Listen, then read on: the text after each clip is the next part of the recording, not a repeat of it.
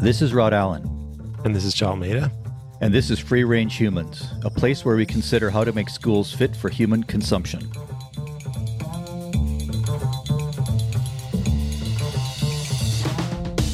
Joel, today we have Suzanne Dillon with us. And I'm really looking forward to our conversation with Suzanne today.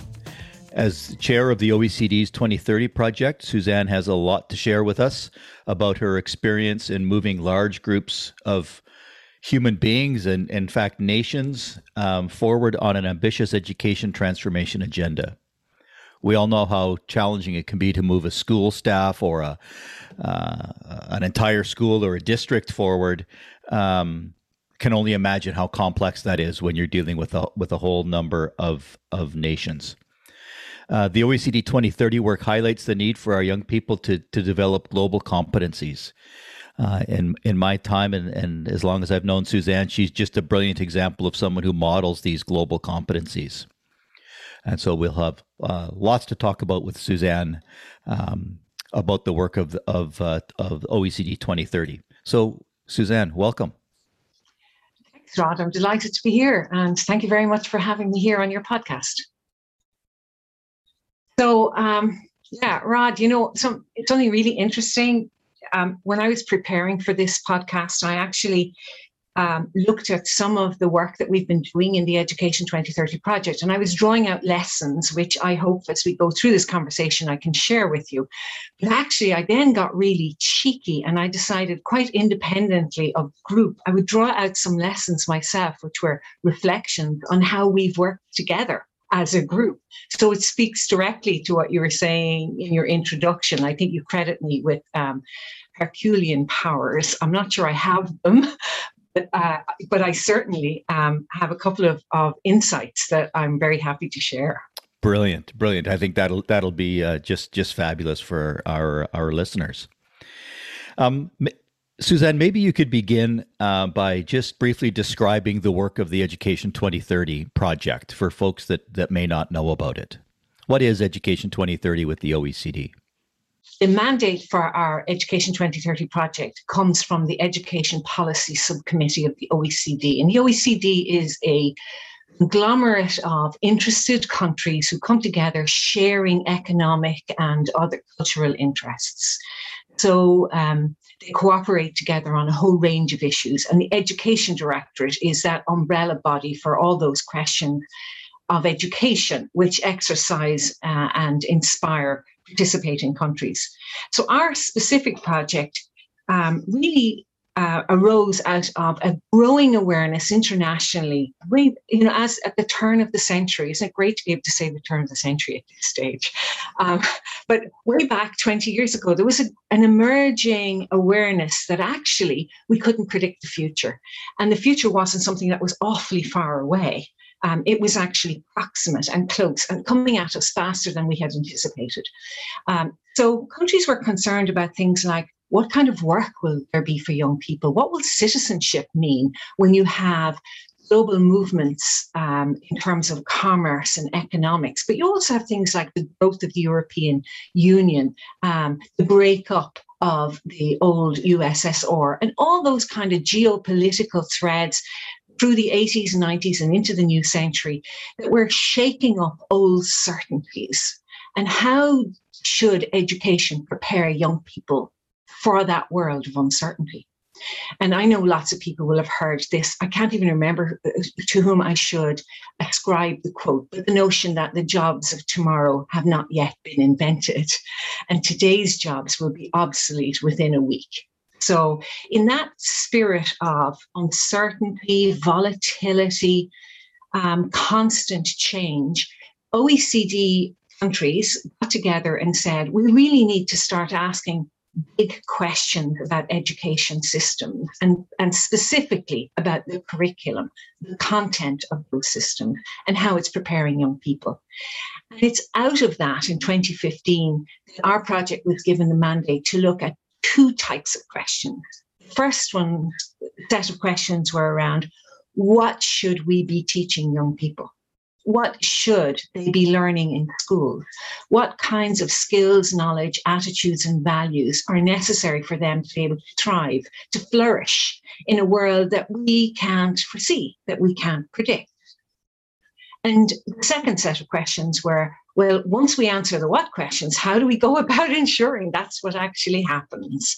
So really, there are two phases to the project. And that first phase, addressing the what questions, ran from 2015 to 2019. And it culminated in 2019 with the publication of the OECD 2030 Learning Compass, which is a graphic expression of the sum of all the considerations we had been doing.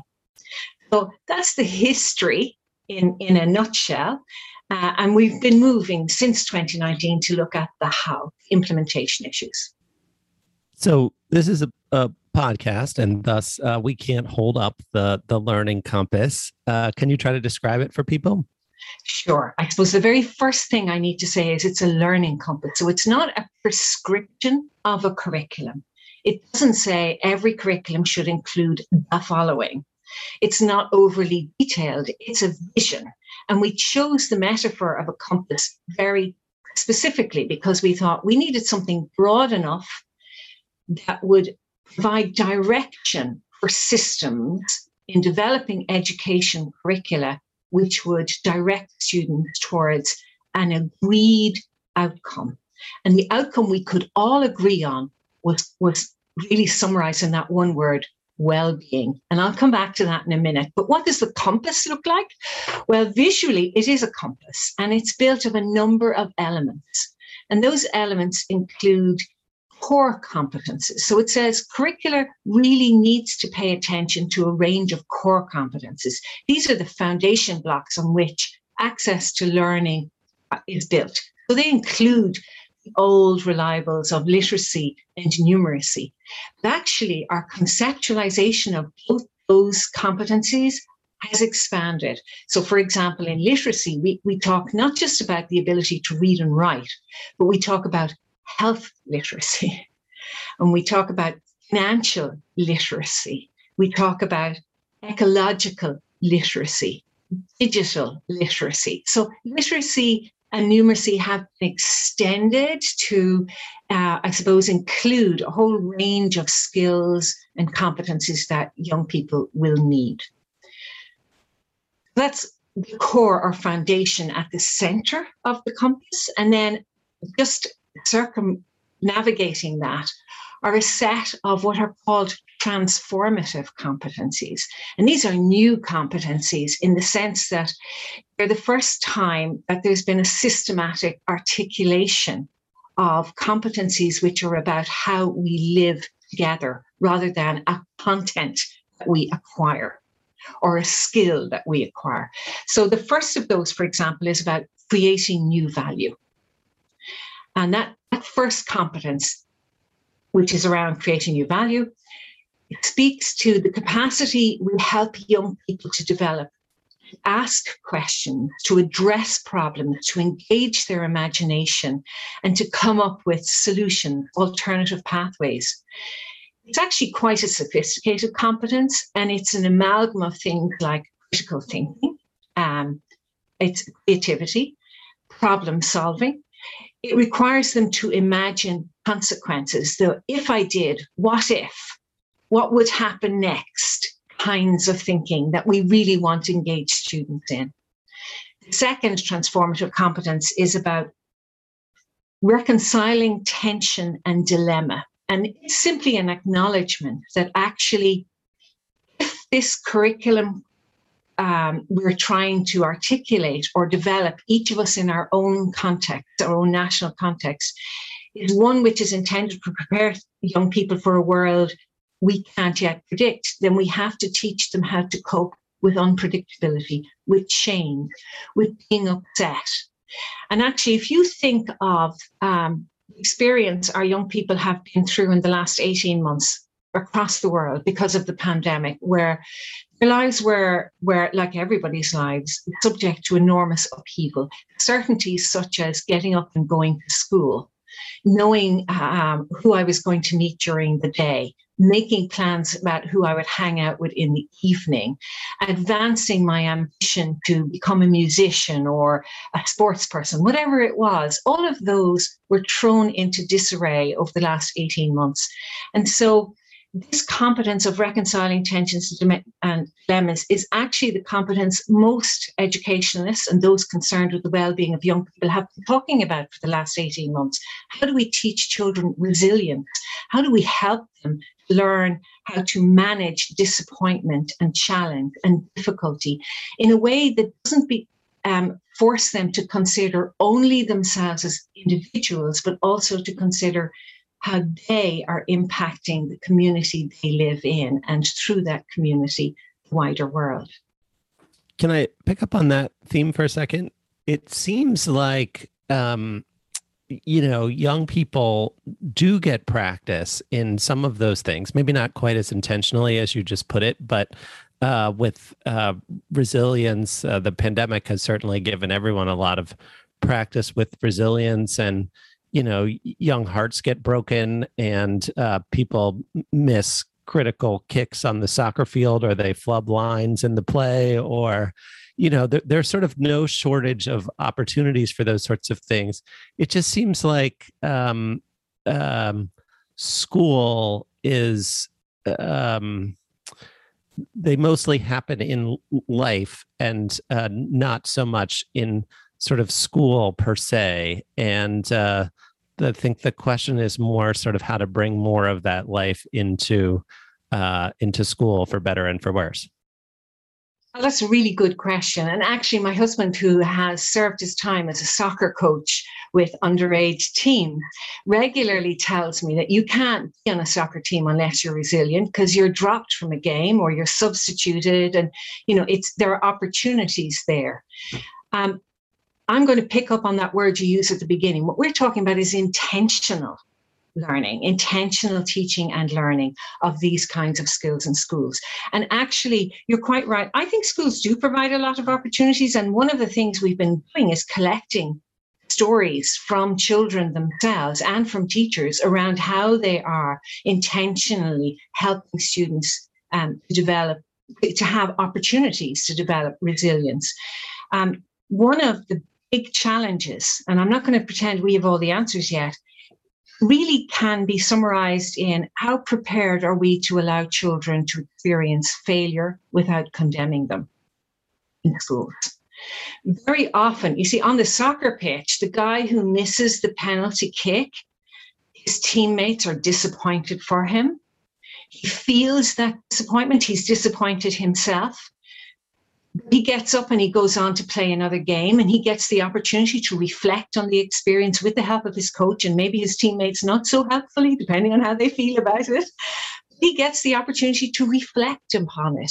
And that's a third element of our learning compass, which is that anticipation, action, reflection cycle, which is really around, it's not enough to have the experience. You really need to have the opportunity to unpack that experience, to think about it and learn from it. In most school systems, certainly the ones that are participating in this project, failure is not something we're terribly comfortable with. We assume that a student's inability to complete a task reflects A, on them, but B, on their teacher, and through the teacher on the school, and through the school on the system, and through the system on the government. And God help us if we participate in PISA and we have a problem. You get my drift. It escalates all the way up. And so we need to ask a really tough question of ourselves. And it's one of the questions we're really engaged with now in phase 2 of our project around the how question. How do we align measuring student success? What does student success mean? And how do we align that with curriculum change in a way that promotes the well-being and success and learning of students? Well, if we have students who, for example, are given the opportunity to engage in learning in school, to fail at that learning, reflect on it, and then to actually be graded, not so much on the achievement, but on the process they went through and the learning that emerged from that process, maybe that's one of the methods we could use, but I just propose it as one. So you've raised PISA. which is where many people will know the OECD from. When they think about OECD and education, they think about the PISA, International PISA assessment. So how does that global assessment square with the work of Education 2030, which is moving more towards those global competencies as you've been describing them? How and that resilience and so on. How when often it seems that the PISA assessment results are there to create league tables and to rank and sort jurisdictions. Rod, you're putting me on the spot asking me that question, because that's one of the questions we're engaged in thinking about. And actually, there are a number of levels in which we could address that question. So certainly at what I would call the administrative or organizational level, the PISA project is a separate project from the Education 2030 project. So they have separate management boards, they work on separate threads. However, we would certainly hope that the emerging thinking of Education 2030, which remember is being generated by participating countries, the majority of whom also participate in PISA, is generating a richer dialogue around PISA and how the PISA tests are being developed. So I'm not going to ascribe causality here at all. I have no evidence to do so. But it is interesting that over the last while, PISA itself has begun to extend the range of measures of student outcomes. And so, for example, global competence, financial competence, it has extended those. The other level at which I think your question really does beg an answer, and I'm not going to pretend I have it all, but I share my thoughts on it, is the whole business of league tables and ranking and how governments respond to the PISA outcomes. And I share the concern of many of the people who participate in our project that league tables are used inappropriately in various jurisdictions. And the only people who have responsibility for that are the governments themselves who take those actions. In Ireland, we have avoided for a very long time, we actually have ministerial directives.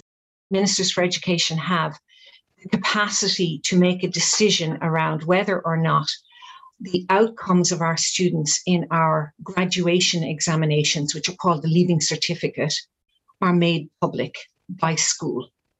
And successive ministers have refused to grant that permission, which means there are no league tables in Ireland. It is not possible to tell whether your child does better in one school or another based solely on Leaving Cert exams. And that comes from a long-held, often challenged belief that league tables contribute to the reduction of educational experience for children in classrooms. As it is, we already have a concern about how terminal school assessments throw a shadow back on what happens in classrooms. If I extrapolate from that up internationally, the same thing can happen. PISA league tables can throw a long shadow back, and policymakers who are not necessarily educators can feel compelled to make policy decisions, which are not necessarily in the interests of the student. At the same time, it is important that we assess what our students are learning in order to know whether or not the various initiatives we might implement are bearing fruit. And also, in many ways, those kinds of results can serve as a very useful and necessary kick up the backside to a system. And again, I'll just give an example from Ireland. In 2009, we were extremely shocked to discover that our outcomes in reading literacy had dropped significantly from the previous cycles. And the Irish love to talk. You can hear me doing a lot of it. And we pride ourselves on having a long literary tradition and a lot of respect for reading and books. So this was a huge shock to us. And it gave impetus at a governmental level for the development of a national literacy and numeracy strategy, which was immediately implemented and had a very quick, fast impact in schools. So much so that actually by the 2012 PISA round, we had not only recaptured the lost ground, we had surpassed it. And in fact, we surpassed the goals that were set out in the strategy. Now, that begs two questions. Were the 2009 results reliable and a true reflection? Were they simply a blip? Or did we need that kick in the backside? I don't know. There are arguments for and against. I come down on that. I think they was a blip in 2009. I think there was a problem there.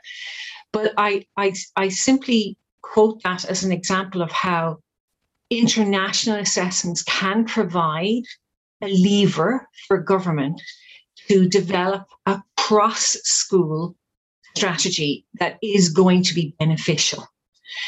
Equally, they can develop policies that are not. Joel, this is a debate that's alive and well in the United States for sure, around large-scale assessments. And Massachusetts is a jurisdiction that in the U.S. that prides itself on high PISA ranking. Where do you sit on this, or how do you see this interplay between transformation and sort of this large scale assessment, league table or not league table rankings?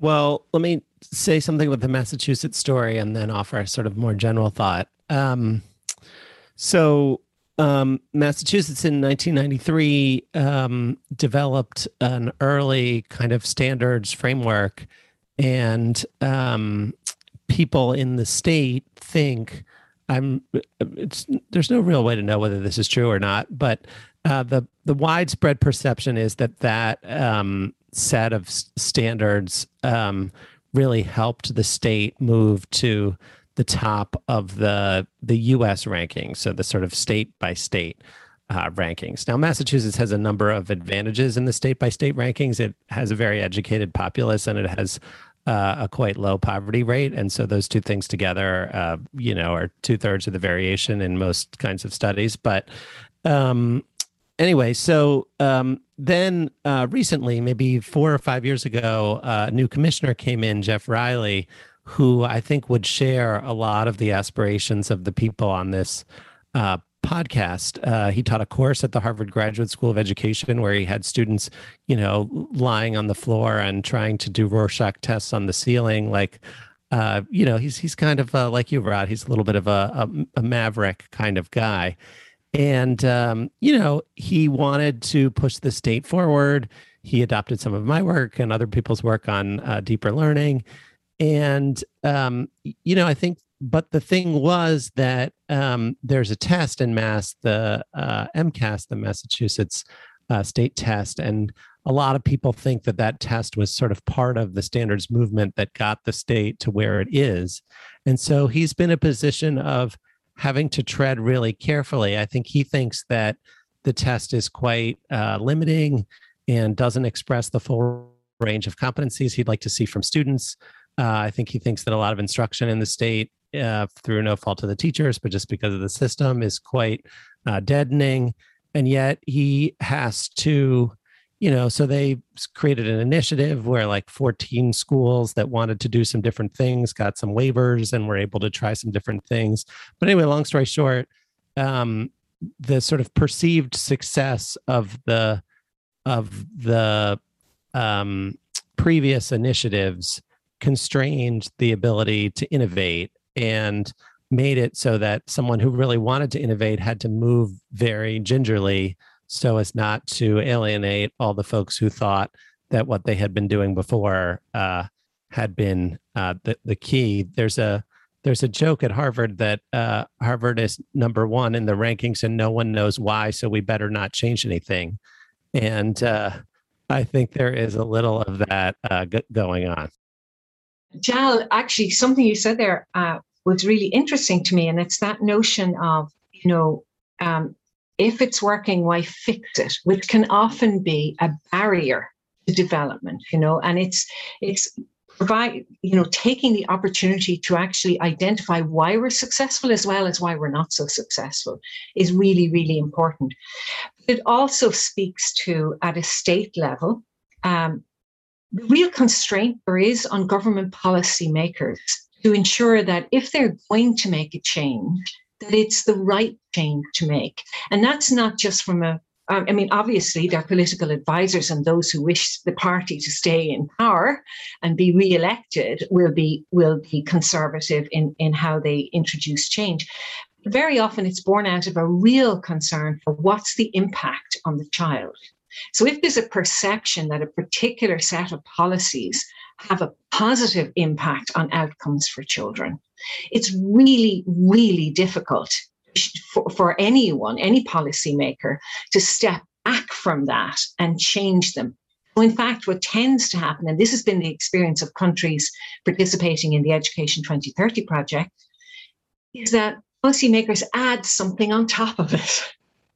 And over time, what you get are layers of expectation and more requirements that need to be met, which are squeezing out time for real engagement in classrooms, because there's so many statewide or nationwide requirements to be met, because nobody's brave enough to take one egg out of the box to be able to replace it with another. The box just keeps getting bigger and more eggs are getting laid. Yes, I have a question about the eggs in the basket, but before we get to that, Rod, you've worked with a number of different political figures in BC with varying inclinations. I don't know if you've run into this exact problem of, being sort of quote unquote too successful to change, but how have you navigated some of that? It's true. BC has historically done very well on the PISA assessments, and we tend to be at the top of Canada and in the top 2 or 3 or 5 in the world if we looked at our BC just as a jurisdiction. However, we managed to create the narrative of that's great, but all those PISA skills are necessary, but they're no longer sufficient. And so it was kind of an ad, and the way we were fortunate enough to be able to sort of portray our transformation efforts in British Columbia and the PISA results was that we could demonstrate that our PISA results kept getting better as we took our eye off that ball a little bit and started to look more at competencies. And we didn't use the OECD global competencies. They weren't around yet, but sort of those competency-based approach. We could say, see, while we're doing that, our children are getting these skills and competencies, and they're still able to read and write and do mathematics at the same rate or better. So we didn't really see a drop. So we actually were able to use the PISA results as cover for transformational change.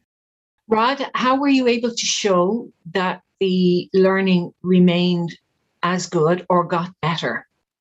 Well, we had just the straight PISA results. We looked at our provincial rankings, over time, and we could see those continuing to improve, as well as our own assessments, because it allowed us to look at our own provincial and national assessments. And we don't have a lot in British Columbia. We don't really, we're not really too engaged in that work, but we have some. And we could sort of show that those were reliable because they sort of paralleled what we were seeing from the OECD work. So we were really able to use the OECD results, the PISA results to, like I say, to backstop our work. But the big step, Joel, to your question was we had to get to the narrative and move away from the, well, if it's not broke, don't fix it, to it's necessary. Those things are necessary, but they're no longer sufficient. So we had to craft that new narrative. And that's, I think, really core, being able to do that. And much of the work we're doing in the Education 2030 project is around that. And it's around keeping in mind what the end game is. And the end game is the well-being of children, and through the individual child, the community they live in, society that community lives in, and all the circles that move out until you're talking about the well-being of the world. So it's a really interesting shift for me to witness when I'm have the privilege of meeting the more than 40, 50 countries who take part in our project, to hear the willingness there is to explore concepts which are broader than what we might call the traditional disciplinary knowledge and the traditional statewide examination or assessment system that were there.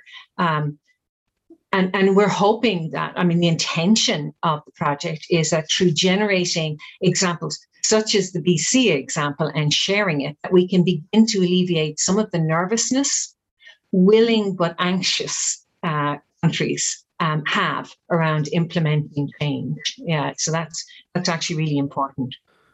Presumably another advantage of the sort of good to great frame is that it doesn't sort of set off people's amygdala in the same way. The fear is not there if it's clear that kids are still going to learn how to read and write and do math and those sorts of things. Okay, let's talk about eggs in the basket. I've been reading this great book called Subtract, which is written by a cross-disciplinary guy at the University of Virginia, and it synthesizes research across many different domains. And it suggests that in general, we're much better at adding than subtracting on everything from like they bring in people to look at Lego towers and they tell them to make it balance better. And you could just remove one block and it would balance, and people add 7 blocks to support it, the way that it was. And in schools, I find that there's sort of a political science problem with adding and subtracting, that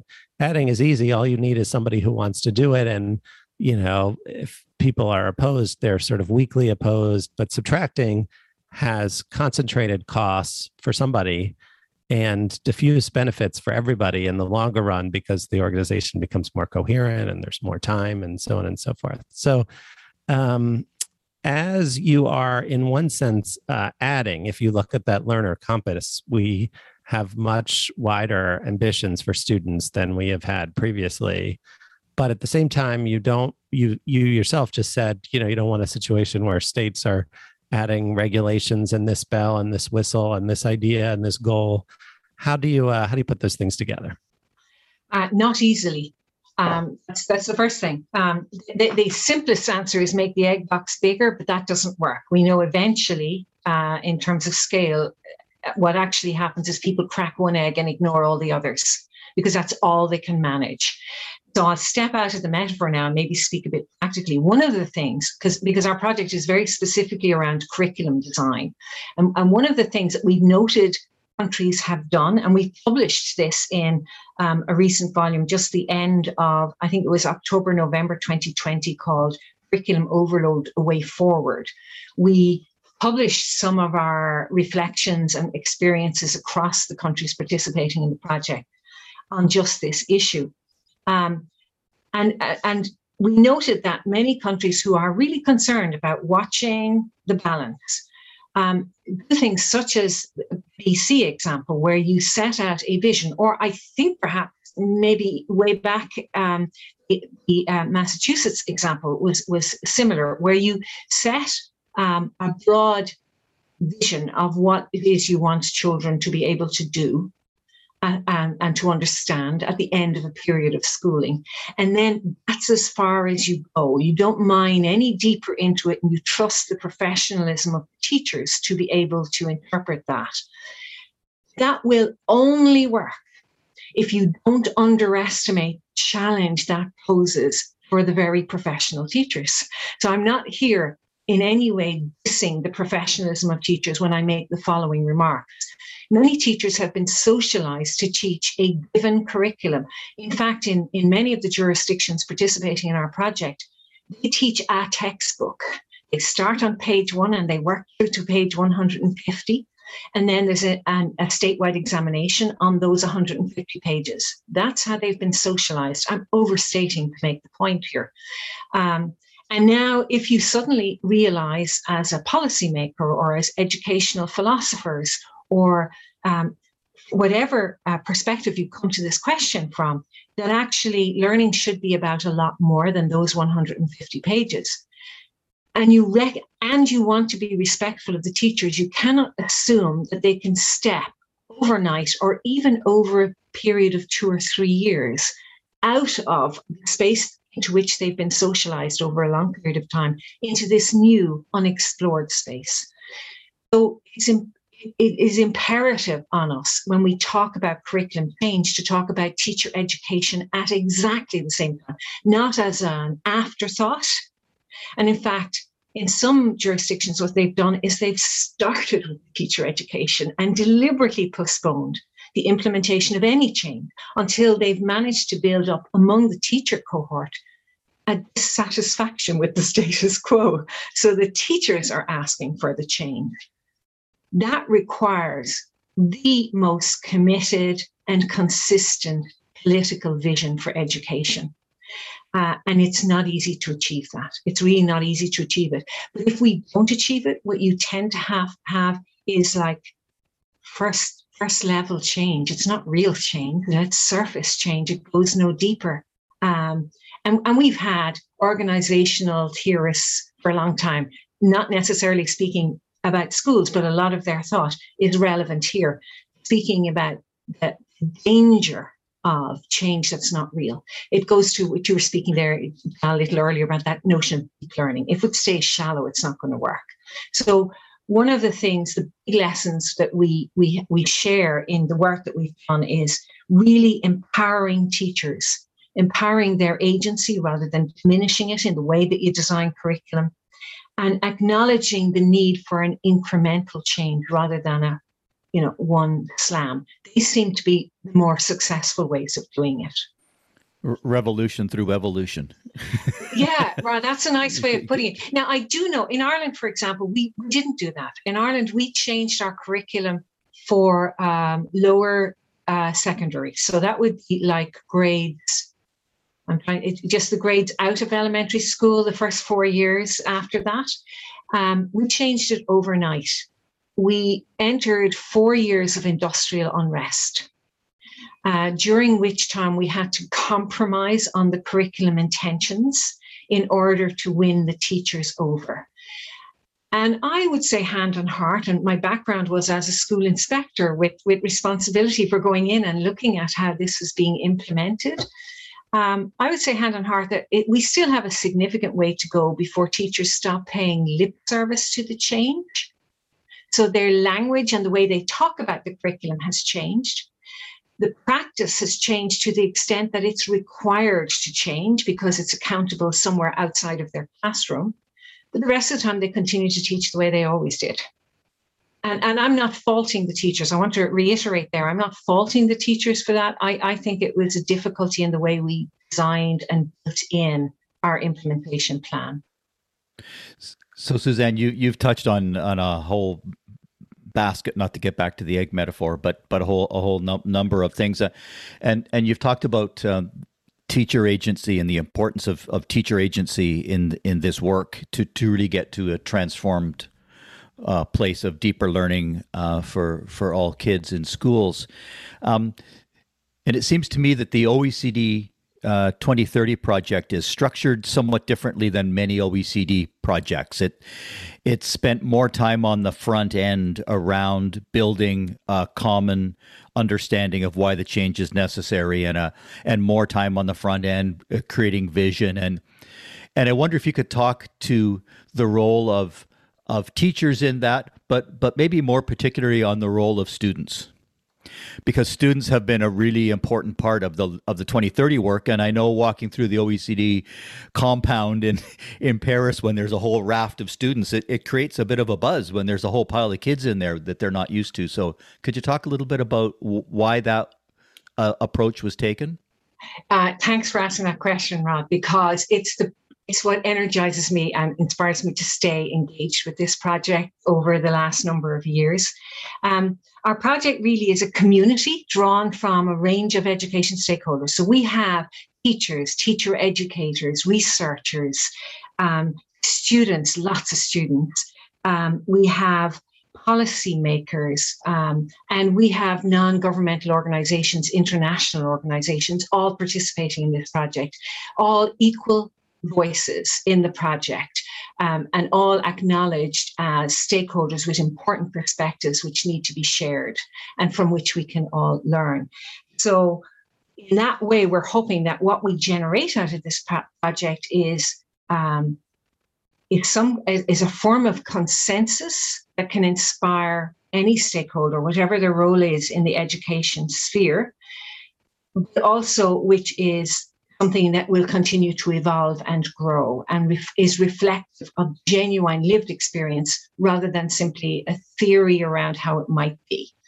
So we have been working very hard to ensure that we hear the voices of educators and we hear the voices of students. So I'll start with the students.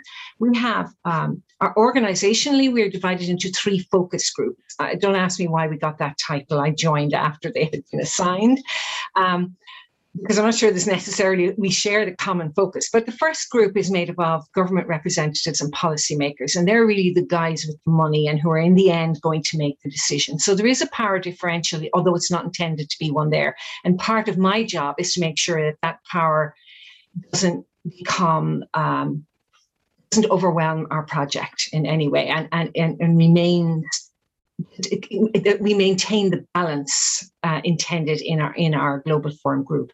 The second focus group is the one to which, Rod, we're delighted you belong, and it's the one where we bring together teacher educators, the non-governmental organizations, teachers themselves. And that's because those are the people who are the practitioners who are working at the coalface. I hate that phrase and I've just used it. But the people who are working in the classroom or who are preparing teachers to work in the classroom or who are engaging in alternative ways of delivering education provision. And they have a raft of experience to bring. And it's really important that we hear from them, and that because they're the ones against whom, say, ideas that might emerge from me. My background is in policy development. So the ideas that might emerge from me need to be grounded in lived experience of educators like Val and Rod, who come straight back at me and say, no, that's a lovely idea, but it won't work. I've got 35 kids in my class. And most of them haven't had breakfast when they show up. So that's really important that we get that balance. And our third group is made up of students. And we keep the students in a separate group, not because they're a rarefied group. In a way, it's to help them. First of all, you have a responsibility if you're interested in listening to students, in giving them the capacity to speak authentically. So they're in a group so that we can, if you like, work with them to help them find their voice, and then step back and let them have that voice. And I'm delighted to say that at this stage in the project, we now have a student advisory group made up of students who direct the students, teach them, coach them in how to speak up and to share their experiences. So that's really important because they talk about the impact, what it feels like to be in the classroom, or what it feels like to be on the receiving end of a particular form of evaluation or assessment. I remain concerned that we don't have as loud a teacher voice as we should have in our project. And so I regularly invite participating countries to nominate teachers, to publicize our work among teachers. I don't have a clear explanation of why we don't have more. And when I speak about teachers here, I mean people whose main occupation currently is standing in front of students in classrooms in schools, working directly with them. We have lots of teacher educators and people like me who used to be teachers, but we really need those who are living in the classroom because their perspective on what it's like right now is important. We do have those teachers. I just would like their voice to be a little bit louder. Our current work is around developing what we're going to call the teaching compass. It's kind of other side of the learning compass. I don't know yet what it looks like because our work is iterative and developmental. So I could tell you what it might look like today, and tomorrow it'll be different because somebody else will have added in their piece. But we're currently exploring the notion of a teaching compass. And for that, we're hearing from teachers around how you align pedagogical practices and choices made around pedagogical approaches, how you align assessment practices and evaluation practices with curriculum change. And we're also hearing from teachers around what kind of training do you need, what kind and how ought it to be delivered. And that's a really big conversation. So it's a very exciting one at the moment, because our working groups the way we work is we meet twice annually, typically for 3-day sessions, 350, maybe 400 of us all together. As Rod said, it's kind of wild. It's very lively. It's very vibrant. It's 3 days of discussion, workshops, talks. We don't typically have a guest speaker who comes in. This is us talking about the work we are doing and pushing forward ideas and themes and threads that are emerging from that work. But in the background, we have working groups, again, composed of volunteers from across the project who are driving forward those threads and those themes for us. So it's a very exciting and an energetic project to be involved in. So I have one last question for both of you. And Rod, maybe I'll start with you. So it seems like reforms work best when the goals that are set by policymaking bodies meet the felt needs of students, teachers, and community members. And when those things are aligned, then good things happen. And when they're misaligned, then no matter what, puppet marionette strings you try to pull, people find ways to, game the system or do what they wanted to do anyway. Or there's radical distortions. David Cohen and I wrote a paper called Why Reform Sometimes Succeeds, and we differentiated between reforms that were reforms that made things that reformers wanted but teachers didn't, and reforms that actually met teachers' felt needs, and found a great discrepancy between those two categories. And so it seems like if we're going to follow that, then the next step is some kind of movement building at the teacher and student level. And that also might accelerate the pace of change, because those are the people closest to it, and those are the people that people at the levels like principals and districts need to respond to. What might it look like to pair the competency work that you're doing at the global level with a kind of movement building strategy that's closer to the ground? So Rod, I'll start with you and give Suzanne a moment to think, and then Suzanne next. Yikes. That's a good one. I think it's an important point you've made, Joel, for sure, that, in my experience would say you can't really change anybody else except yourself. So people have to want to change. Otherwise you get those at best superficial change processes. So to me, it's really about setting the scene. It's creating the narrative about the need to do things differently, and then how the system, whether it's at this provincial level or state level or school level, district level, can support teachers in their goal to, we can help you accomplish the things you want to accomplish. And I found often it's often a fairly simple way to do it that often works at the outset is to take teachers back to, why did you become a teacher? And nobody really says it's because I just love the periodic table and I want to make sure that the kids all memorize every part of it. It's to bring the joy of science or the joy of learning. And I had this great teacher who got me so excited about learning that, I want to impart that. So it's like, well, how can we help you get back? What's in the way of that? Well, there's too much content in the curriculum. There's too much this, there's too much that. So bringing people back to why are we in this enterprise? We're teachers, so it's clearly not for money or for holidays or stress-free working environments. So what is it that you want to get back to?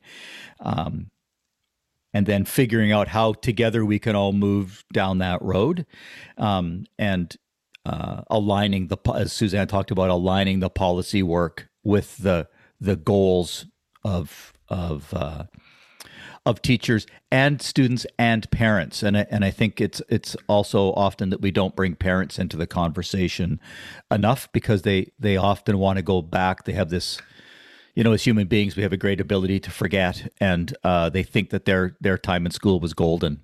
And they want to go back to it, just like it was for me in high school. And I often ask parents, so you loved high school? And they go, oh God, no, I hated every day of it. So you wish that on your child? So bringing them back to some reality about what their schooling experience was like, and how it did or didn't prepare them for the world out there. But it's helping people meet their own needs and goals and aspirations, rather than I want you to meet mine as a policymaker.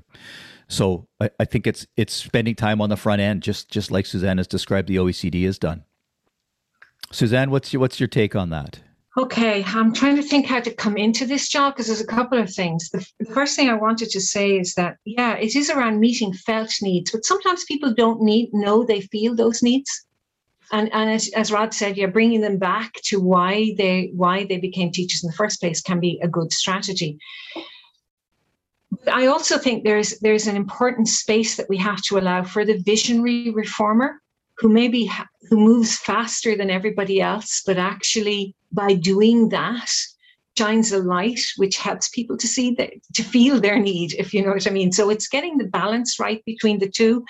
I'm not sure that one of the big dichotomies, false dichotomies that emerged in the early days of the work of this project, certainly was very live when I joined it, was this notion of, if you move towards competencies, what about the traditional disciplinary knowledge?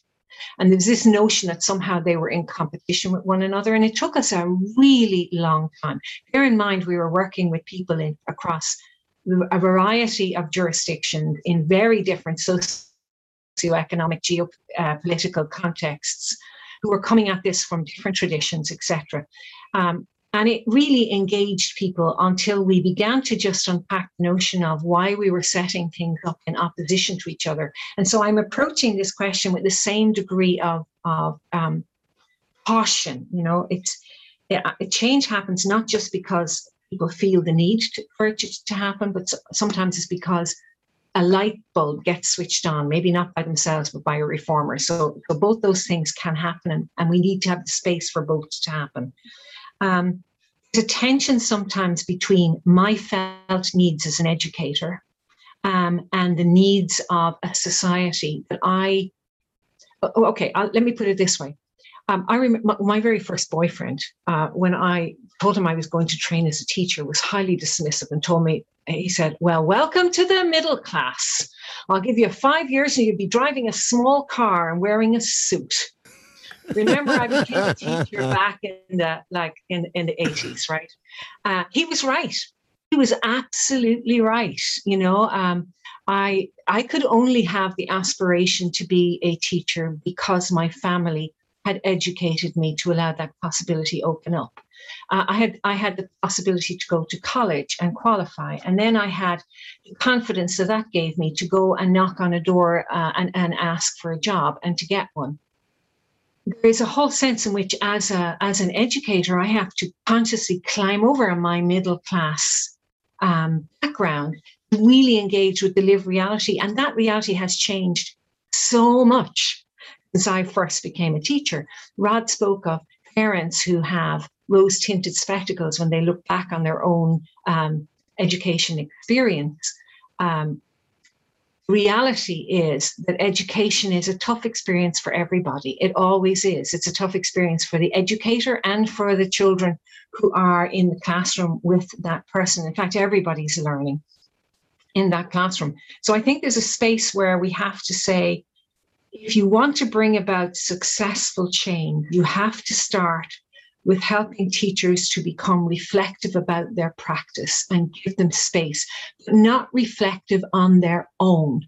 That's not sufficient. They need to be helped to and given the opportunity to be reflective in collaboration, not just with the colleagues in their school, but colleagues from schools working in other contexts. Because that's the only way they're going to get the big picture. That is really the only way they're going to get the big picture. So I think that's a really important thing. Give teachers time to reflect and make expectations implication of that reflection part of the normal, if you like, social contract involved in teaching? Make that happen. I think that's a really important one, because there is always going to be a tension between my individual felt need and the felt need of the system, and then the need of the visionary. That's going a long way, Jal. I'm not sure if I really engaged with your question.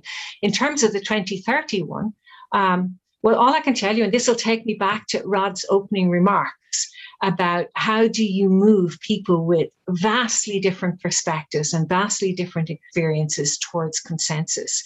And so I'm going to finish by sharing my 5 big lessons, if that's okay. And they are, the first thing is you have to give time and space to it. There is no quick fix. And if I have learned anything through my experience in this project, it is the importance of having someone or some group of people who are influential in education and who are not afraid to help politicians hold back the tide of change for change's sake, and to give people time to grow into the change and to understand it. And that speaks, I suppose, Jal, to your question there about, giving people time to feel the need. Second thing then is never underestimate the value of a shared goal or a vision of the ultimate outcome of education as a resource for addressing tensions and conflicts. So if in the end you can bring people back to who is education for, who is it benefiting, what do we want to happen as a consequence? And the answer to that question isn't always just the children in the classroom, because we want the children in the classroom to benefit so that society will ultimately benefit. I mean, think of the big conversation there is in the developed world about the upcoming pensions crisis. We won't, how are we going to manage, or the healthcare crisis for the elderly? That's a product of demographics, but it's an important question. So where does education fit in? So there are big questions that we can engage people in considering. And when you achieve some sense of cohesion around where we want to take it, in Education 2030, we summarize it in that word well-being, then it can be an enormously useful resource for addressing conflict and helping people to arrive at consensus and be open to making compromises. And the third thing I'm going to say is allow the ground rules for engagement to emerge organically. Now, that doesn't mean when you're working with people, start off and ignore the normal social niceties that are established in your particular culture or context. One of the experiences we have was that the students taught us how to work with students.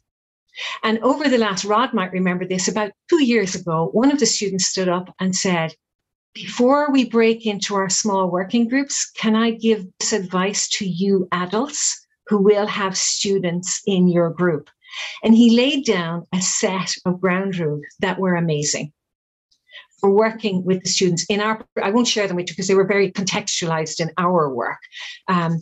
But it to me was a lived example of how, if I, as chair of the session, had asked the adults to behave in particular ways, it would have been colored by me as an adult and how I thought we should relate to students. But the rules, the ground rules emerged. And actually, I've noticed that was most obvious with the students, but I've noticed it emerge from our work with all of the participants in our project, that eventually they establish their own rules for how you engage. Again, keeping in mind the variety of cultures that are represented in the group. It's very interesting. I know you're trying to go to your fourth and fifth, but just a quick comment on that one, and we got to wrap up soon. It seems like a part of what Rod and I have been thinking and talking about and working with people on over the last little bit is sort of how change happens when it's not linear, command and control, planned in advance, et cetera. And it seems like what you just said is a good sign of that good processes are organic. They respond to the people in the room, but norms that work in one setting might not work in another setting, et cetera. And I think the challenge for groups like the OECD is to realize that that same process of change is what's going to happen all the way down.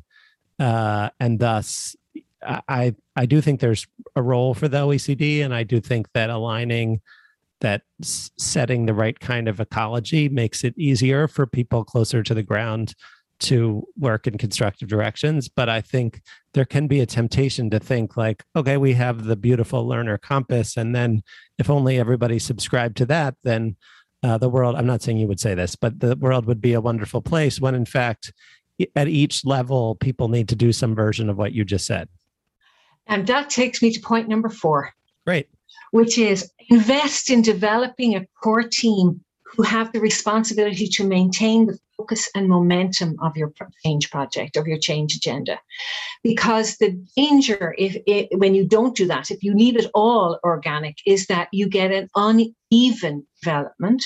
And while that uneven development might be authentic and genuine, it's not equitable for the students who are. So you need to be really, really careful that you don't end up privileging the already privileged and leaving those who have all kinds of disadvantage even more disadvantaged, because they are attending schools in school districts that don't have the resources to change in the same way. So it's important. My point number 4 was make sure you invest in a team of people who, having the broad strokes of the vision, are willing to push it forward and to maintain the momentum and be brave enough not to get sidetracked.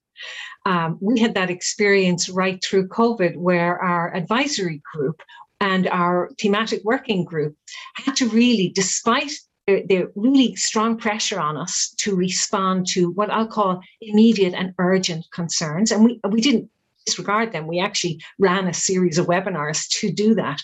We maintained the focus on the core work of our project as another thread. It just meant a bit more work because we were going through unusual pandemic times. That's important. And my 5th one is the one around celebrating your successes. If you don't tell people it's working, they won't know it's working. So you've got to capture those successes everywhere, and share them. And that goes back to point number 1, give teachers time to work, to reflect, to be collaborative with one another. In those spaces, let them share their successes and then move those successes up the line. So there ended my sermon. I apologize. I told you we Irish love talking.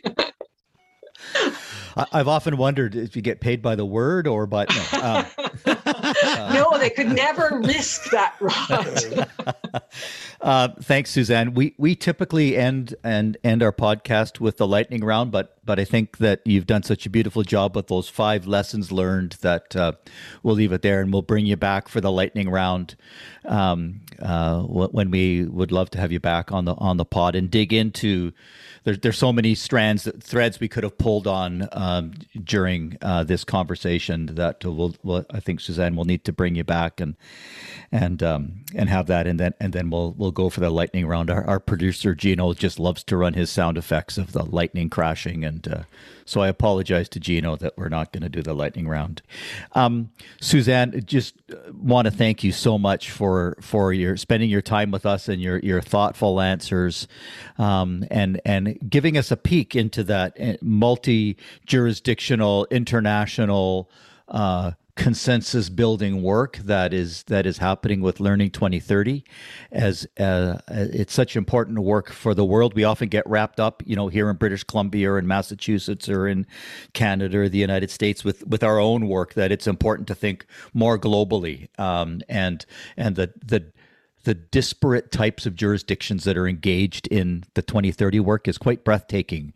I don't know how you feel, but when I sit and look around that table in that big, when we used to all get together in that big, massive room, it just gives me goosebumps thinking about all those different worldviews and economic conditions and histories.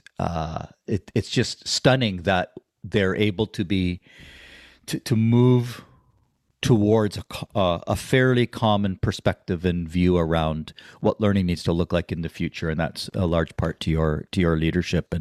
And shouldn't leave out João Costa, because João is certainly part of that work, leading that work. Yeah, and Pile and Suzukan. We have a 5-person team at the top, so I just get to be the face at the front of it. But there's a 5-person team who are really pushing it. So we have Korea, we have Japan, we have Portugal, myself, and Estonia.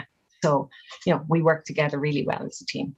Pretty cool stuff. So Suzanne, again, thank you so much for spending the last hour with us and our Free Range Humans gang. Thank you very much, Rod. And I would just, any of your listeners, please just look up OECD Education 2030. There's a plethora of material there that explains all of this much better than I could. Doubtful. Thank you, Joel. This is Rod Allen. And this is Joel Almeida. And this is Free Range Humans, a place where we consider how to make schools fit for human consumption. Thank you, Suzanne Dillon, for joining us today. Thank you.